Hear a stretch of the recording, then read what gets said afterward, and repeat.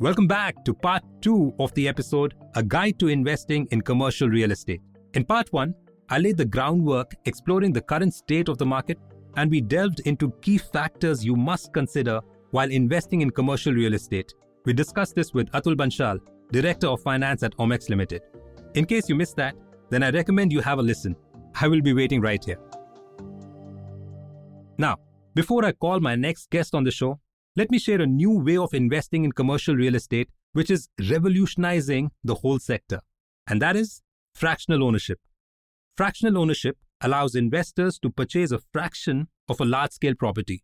This allows for greater diversification of investment portfolios and reduces risks by spreading investments across different assets. With its potential for high returns, ease of tracking, and diversification benefits, this investment model is rapidly gaining popularity. According to a report by Knight Frank, the market size of fractional ownership in India was $5.4 billion in 2020 and is projected to reach $8.9 billion by 2025, growing at a CAGR of 10.5%. This provides an avenue for portfolio diversification beyond traditional investment options like FDs, gold, and residential properties. With the help of pooled investment approach, even with 10 to 20 lakh rupees, you can invest in grade A office spaces and the likes and earn higher rental yield and IRR. But you must consider a few key points. Financing options are limited, with only a handful of banks offering mortgages for such properties. You may need to explore alternative financing avenues to secure the necessary funds. Also, it involves joint decision-making on maintenance, repairs, and decor, potentially leading to delays and challenges in reaching a consensus. Selling a fractional property requires approval from other owners, reducing the flexibility usually associated with property ownership. Despite these factors, it is quite an appealing option. By carefully weighing the pros and cons, you can make an informed decision to diversify portfolios and access high-value properties. Now, there is another way you could invest in commercial real estate without depleting crores from your bank account, and that is through real estate investment trusts, or REITs.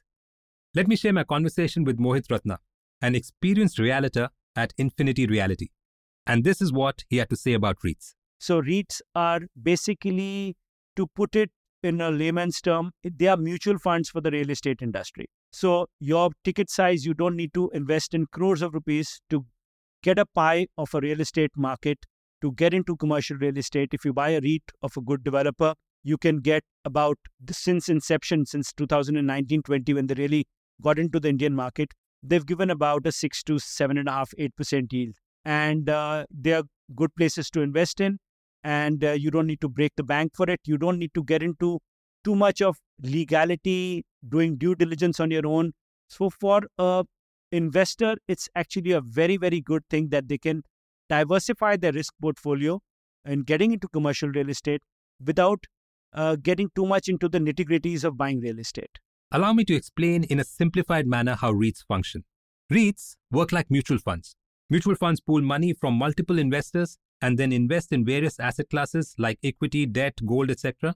Similarly, REITs pool money from various investors and then invest the corpus in income-generating assets. In return on their investments, REITs receive rental income and interest payment from these properties, which are further distributed to the investors as dividends. As per the SEBI guidelines, they must distribute 90% of their earnings to the investors. When you invest in REITs, you do not receive ownership of the physical property. Instead, you receive units like the mutual funds. These units are listed on the stock market, and the performance of the REITs is based on the performance of the underlying real estate investments. So, you can potentially benefit from capital appreciation of the value of the underlying real estate. Now, the question is, how can you invest in REITs? So, REITs are listed and traded on stock markets just like exchange-traded funds, or ETFs. As a result, purchasing units on the stock market is the best way to invest. Thus, a demat account is mandatory for investing in REITs in India. Just like ETFs, the price of REITs units on stock markets changes depending on both the demand for units as well as the performance of the REIT. At present, there are 3 options in India: Embassy Offline Parks REIT, Mindspace Business Park REIT, and Brookfield India Real Estate Trust. So, as you can see, there are various avenues for investing in commercial real estate that don't need spending crores.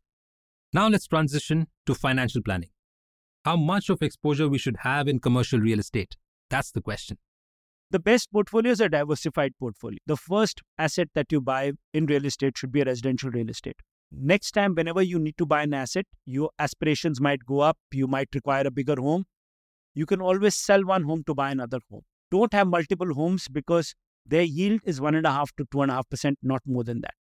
So subsequent to your home, the property that you should buy, the real estate that you should look at is a good commercial real estate asset, right?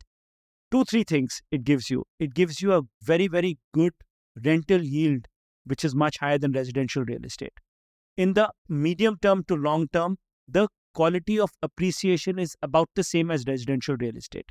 You will have periods of 5 years, 7 years that one outstrips the other by a big margin. It happens. But if you look at the last 10, 15, 20 years, they will usually balance out.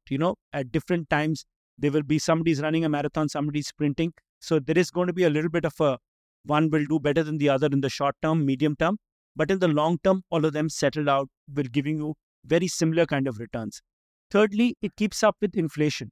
We are in a hyperinflation market. People who could run their house in 50,000 rupees 10 years back without an increase in standard of living are spending 2.5 lakh rupees today. That's the way inflation has gone. So money lying idle, money lying in a fixed deposit is going to only make you poorer. Well, buying real estate is not a gambler's game. It's like watching grass grow or watching paint dry. And, if you really are a long-term investor and you are not looking at short-term fast returns, I think real estate is still the best form of investment. Unlike the stock market, it doesn't have a habit of giving you a 30%, 40% haircut in a year. It might slow down the rate of return. It might be flat for a few years, but you don't get that 30, 40% haircut every few years. And what are your thoughts on exit strategies? When should we be selling our assets? A right time to buy is where the markets are stagnated, they've gone down, and people are really remorse and only have negative things to say about a particular asset class. That's the best time to buy. Unfortunately, that's the time when people will not buy because they feel that, when the chips are down, you feel it'll go down further. And you can never time the market 100%. But if you buy it at that particular stage, you might see another 5%, 10% downslide, but you are surely going to be riding the upswing whenever the upswing starts. Best time to sell is when you feel that everybody is talking about the same asset class and everybody is wanting to jump on the bandwagon. Well, you can be sure if your local Panmala is giving you advice on what real estate to buy, it's a good time to sell. Thank you, Mohit, for sharing those insights. I want to wrap the episode by sharing one of the most significant errors we often commit. We place excessive reliance on non-expert advice, be it from family, friends, or even local vendors. Real estate investment, given its substantial nature, demands objective guidance. Simply relying on macro-level indicators, such as reports citing the sector's compounded annual growth rate, is an oversimplified approach. Numerous variables, including location, demographics, circle rates, sentiments, and a lot more, render each investment unique. Assuming a general trend across a vast country like India would be a grave mistake. It is imperative to conduct thorough research, seek guidance from qualified financial advisors such as those at One Finance, understand your specific circumstances and goals, and then make informed investment decisions. Let's take control of our financial destinies with confidence and mindfulness.